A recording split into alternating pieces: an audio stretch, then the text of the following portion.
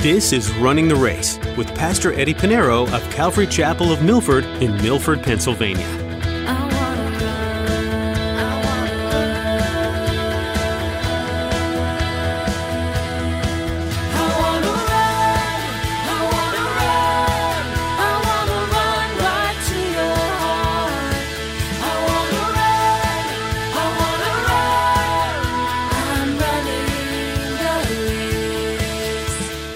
I want all the patience in the world. Lord, be merciful towards me.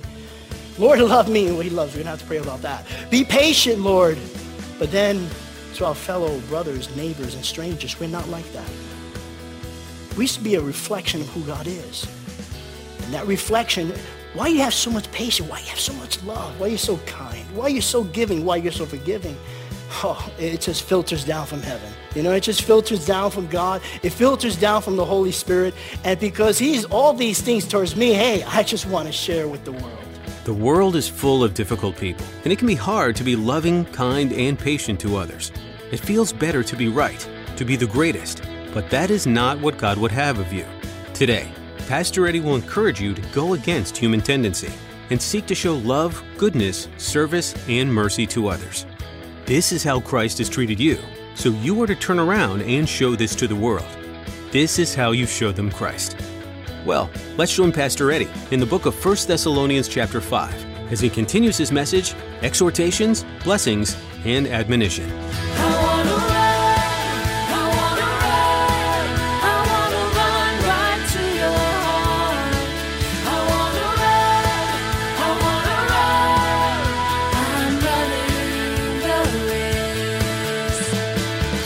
Leaders want people to love them, respect their title and their personalities, and they want that to be admired. And I think it's who you are in Christ and how much you labor, how much you show that you are a leader by loving the people and caring for people. 1 Timothy chapter 5, verse 17, it says, "Let the leaders who rule well be counted worthy of double honor, especially those who labor in the word and doctrine." So that means at the barbecue, I get 2 cheeseburgers instead of, not just kidding. Double honor, just kidding. It was important because the word of God is important to our lives. It's not, tickling people's ears. "And esteem them very highly in love for their work's sake. Be at peace among yourselves." And I love the verse, Romans chapter 12, verse 18. And I remember years back, I remember Pastor John saying this years ago, and this verse always stuck out. And it's one of those verses when you hear it, you have a face that's associated with it. And it says, if it is possible, as much as depends on you, live peaceably with all men. As much as depends on you, do whatever you can to be at peace with all people. If there's sacrifice you have to make, great. We're not saying compromise your walk in the Lord. We're not saying that. We're not saying, hey, okay, well, I'm going to do whatever I can, but what the Bible says, no, I don't care what the Bible says, but I got to do whatever I can. No, you can't compromise the word. You can't compromise your walk. But anything, as much as depends on you, be at peace with all people. If you could diffuse a situation, do that. God knows. But we always have this thing, well, no, I'm going to get the upper hand in this argument. I'm going to be the one that's going to be right in this. And boy, this person really got me upset. I'm going to give them a piece of my mind. What happens, you keep giving people a piece of your mind, you're not going to have much of a mind left. You're really going to need to depend on the Lord. Now in verses 14 to 15, Paul turns our attention from the leader, the pastor, to the fellowship with brothers and sisters in Christ, and we are to exhort one another. Verse 14, he says, "Now we exhort you, brethren, warn those who are unrudely." And we can see the admonishing doesn't only come from the pastor, it comes from one another. Usually the pastor is the last resort. I know this person is so rudely and this person is taking advantage of the church and he's really a distraction to us and we'll let the pastor deal with it. Well, we have to encourage one another. The word unruly is a military term. It's a military term in the Greek. It speaks of a person who is out of order, a person with disorder. And if you know that a person behaves in such a manner and it's biblical, it's not for you to always find fault in people, by the way. But it's that when you see someone who's rude or someone, and someone's out of order, then, out of love, say, listen, bro, I just want to encourage you. Please don't take this the wrong way. I love you, and that's the only reason why I'm saying it, because I want you to do that for me too. That's the way that's the best way I've done it, in the past. I would say, you know what? Because I want you to do that for me too, I think if I say that before I bring correction to a brother, number one, it does two things. It puts them at ease. And also, number two, it puts you in your place. Lest you think you don't need any correction. And it puts things in perspective that we hear it's mutual. Hey, I love you because I love you. I just want to share this passage of Scripture because you were rudely, you were really in the flesh. Because I want you to do that for me too. Because you love me, right? You love me. I had a friend who told me, and this is where I got it from. I thank God for my upbringing in church. There's so many people that blessed me in my life. And he says, you love me, right? And if you see me do something out of line that's not biblical, scripturally, and I'm in the flesh, or I do something that's not pleasing to God or pleasing to someone else, you love me, you would tell me, right? Because you love me, I want you to tell me. And so we're to encourage one another. Now, Paul is actually directing this to the church in Thessalonica, but it's for us today. And for those who were not working, it was a big issue. And they weren't working, so they were mooching off of others. And again, it's applicable for us today. I don't think anybody's taking advantage of anyone today. But, this would make the work for the pastor a lot easier. When we see someone who's out of order, we share with love.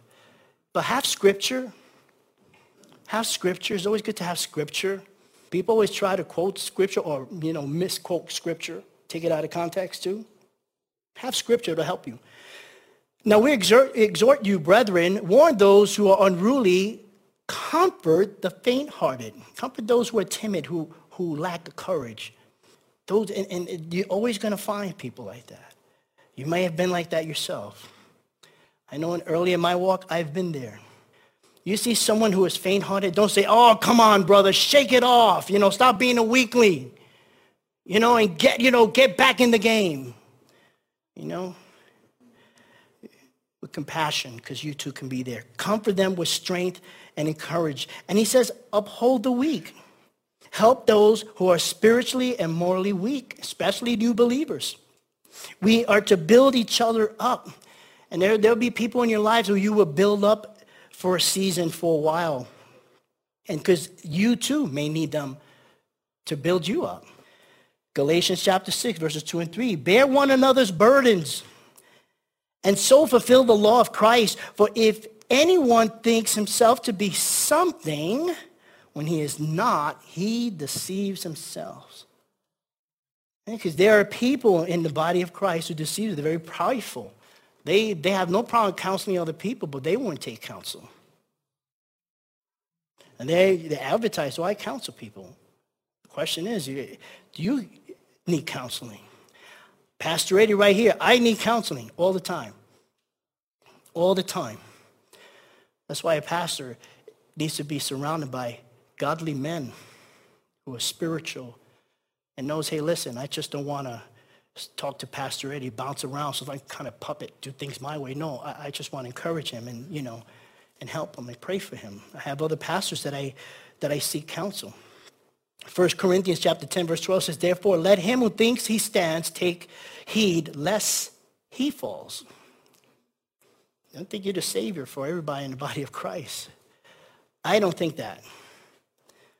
I'm grateful again. Like I said, I have other pastors that I call. They seek counsel, wisdom, seek prayer, and that's, let me tell you, when I invite pastors here, know for a fact that the pastors that I invite here are the ones that I reach out to, that they've been a blessing to me. Pastor Mike Rodriguez from Calvary Chapel, Corona in California. And he's been a pastor there for many years, but been a great dear brother, he and his wife. Met them in Israel before September 11, did ministry with them post 9/11. And September 11 this year, he and I will be in the city. He's flying in. We're going to do ministry in the city. And he's going to come here and bless us. But he's one of those guys. And the reason why, if I seek wisdom for them, how much more they would be a blessing to you if I allow them. I don't let anybody in this pulpit. You'd be surprised how many phone calls I get, how many emails I get. Hey, my name is Reverend Archbishop, Doctor, I'm going to be in your town. And then they give you a whole schedule. I could fit you in right here. You know what? That's going in the trash. I don't know you. I don't know you down. What are you going to, I'm responsible for you. I don't lord over you. I'm your pastor. I love you. And as a parent, I care what people are going to feed you. I don't want to feed you false teachings and doctrines. And so we need that. I need that. I need constant counseling. And he said, be patient with all. And we're to be patient with all. And to put in perspective, how much is God patient towards us? Long suffering. Amen. God is patient with me. I have people say, hey, how come you didn't bring correction to that person or get them out of the ministry? They don't belong there. Patience. Patience. He's patient with me so much. And so in the same way, he's patient towards me. I am to be patient towards others. Something that we don't have in this world. We have everything is, instant cash, instant coffee. We want instant God, instant problem solved. Patience. We need patience. Ephesians chapter 4, verse 2. I'll give you the New Living Translation. It says, always be humble and gentle. Be patient with each other, making allowances for each one's fault because of your love. Love is patient. Love is kind. And when we have that love, that's the foundation of anything we could, the most important thing, that's why Jesus says one of the greatest commandments is to love God with all your heart, soul, and mind, and love your neighbor as yourself.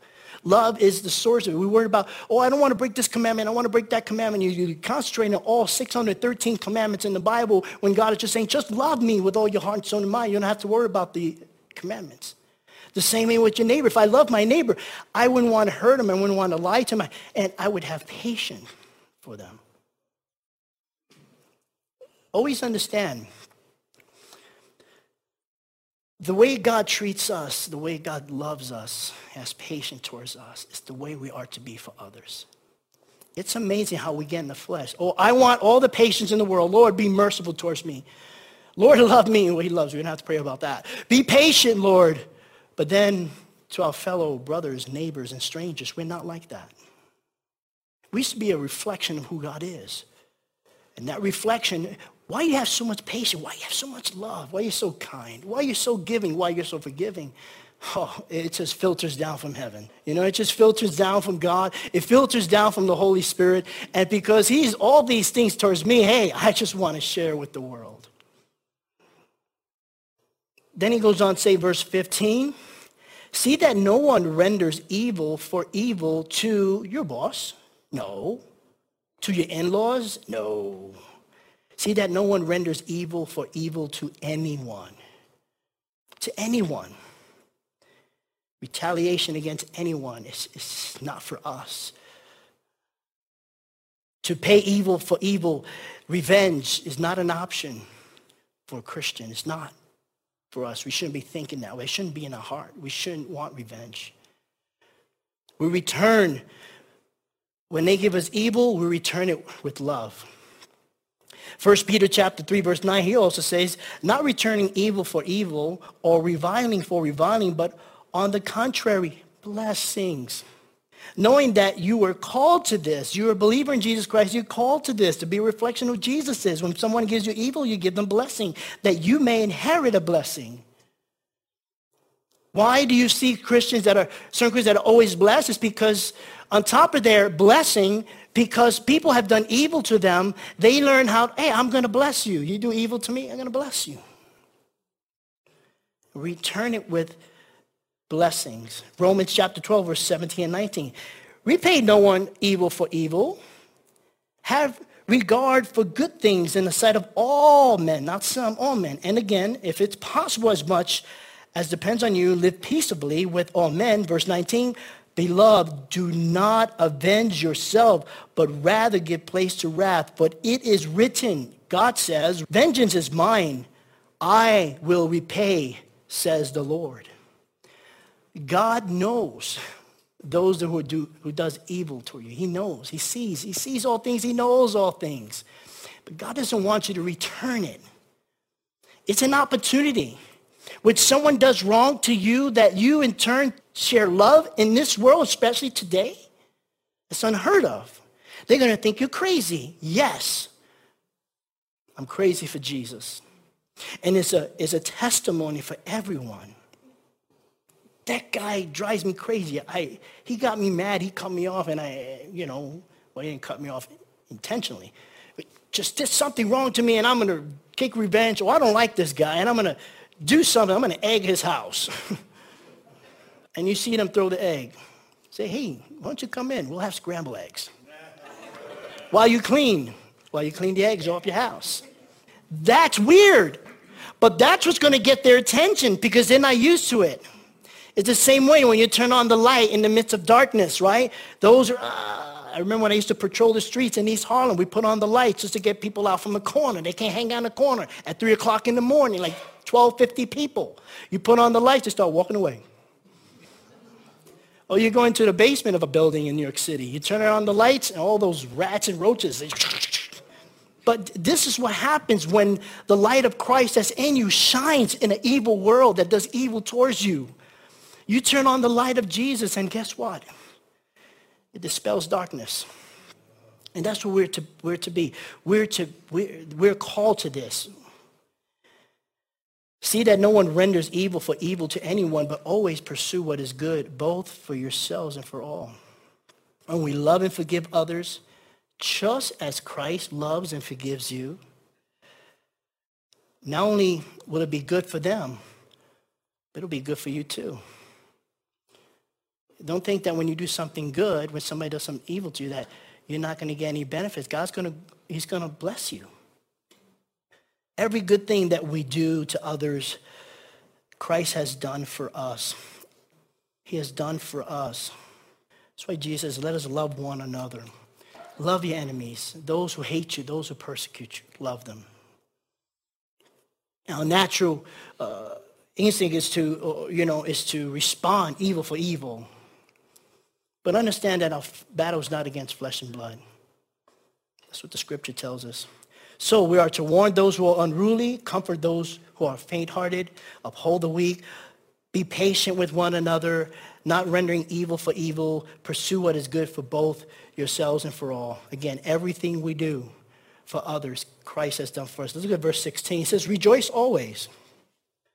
Rejoice always seems kind of absurd, impossible to follow and to obey, knowing that we will go through difficulties in life. It's going to happen. Rejoice. Now, rejoice is not to be joyful, is not to be confused with happiness. Happiness is based on circumstances. I get a check from the government. How often do we get a check from the government? But anyway, not that I get the check. But you get that stimulus check. Praise the Lord. Hallelujah.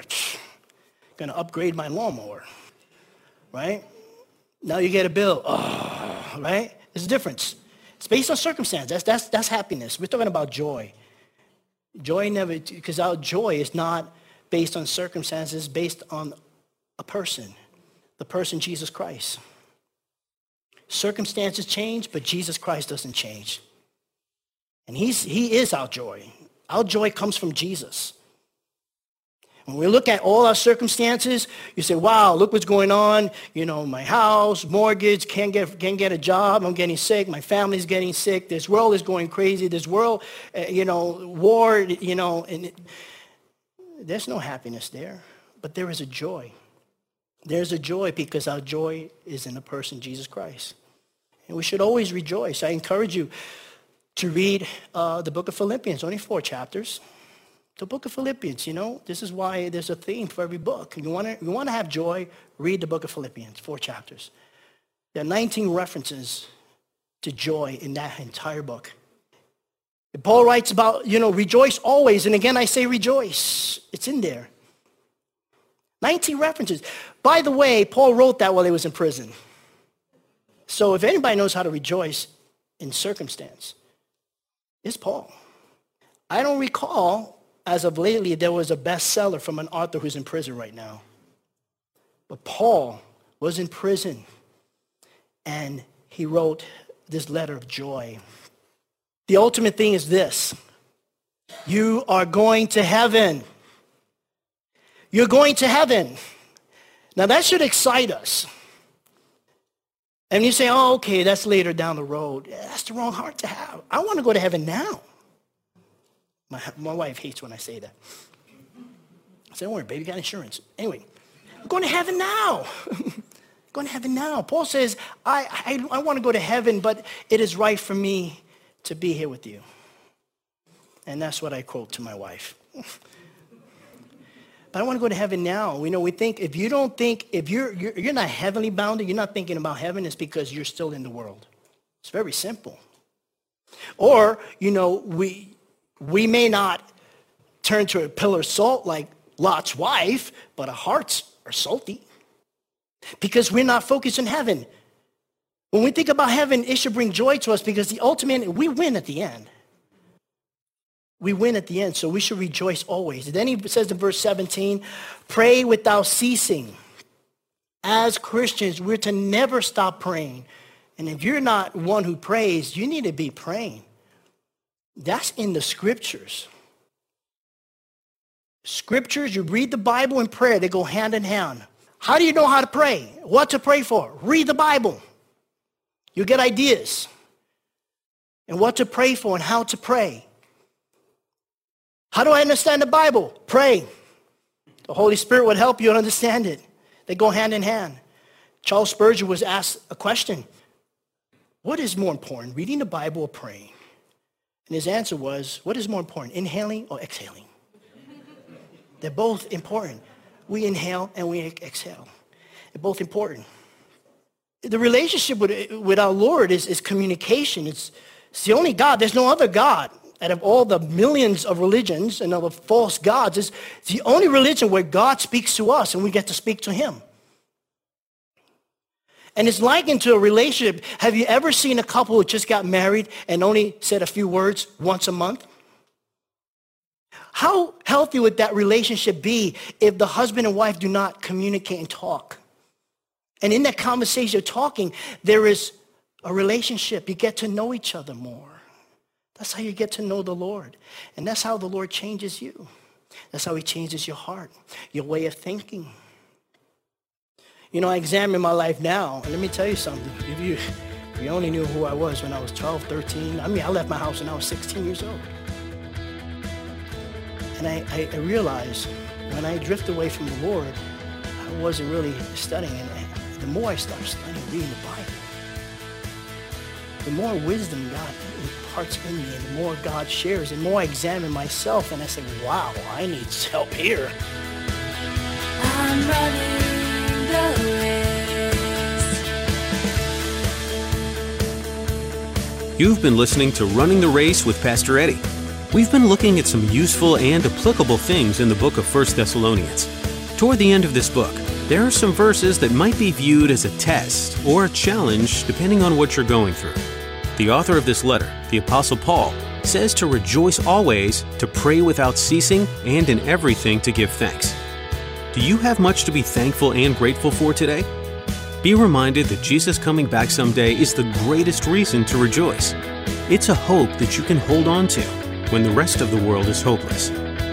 We're so glad you joined us today for Running the Race. Are you in the New York, New Jersey, or Pennsylvania area? If so, Jessica has an invitation for you. We'd love to have you come join us at Calvary Chapel of Milford. We're conveniently located off Interstate 84 and Route 6.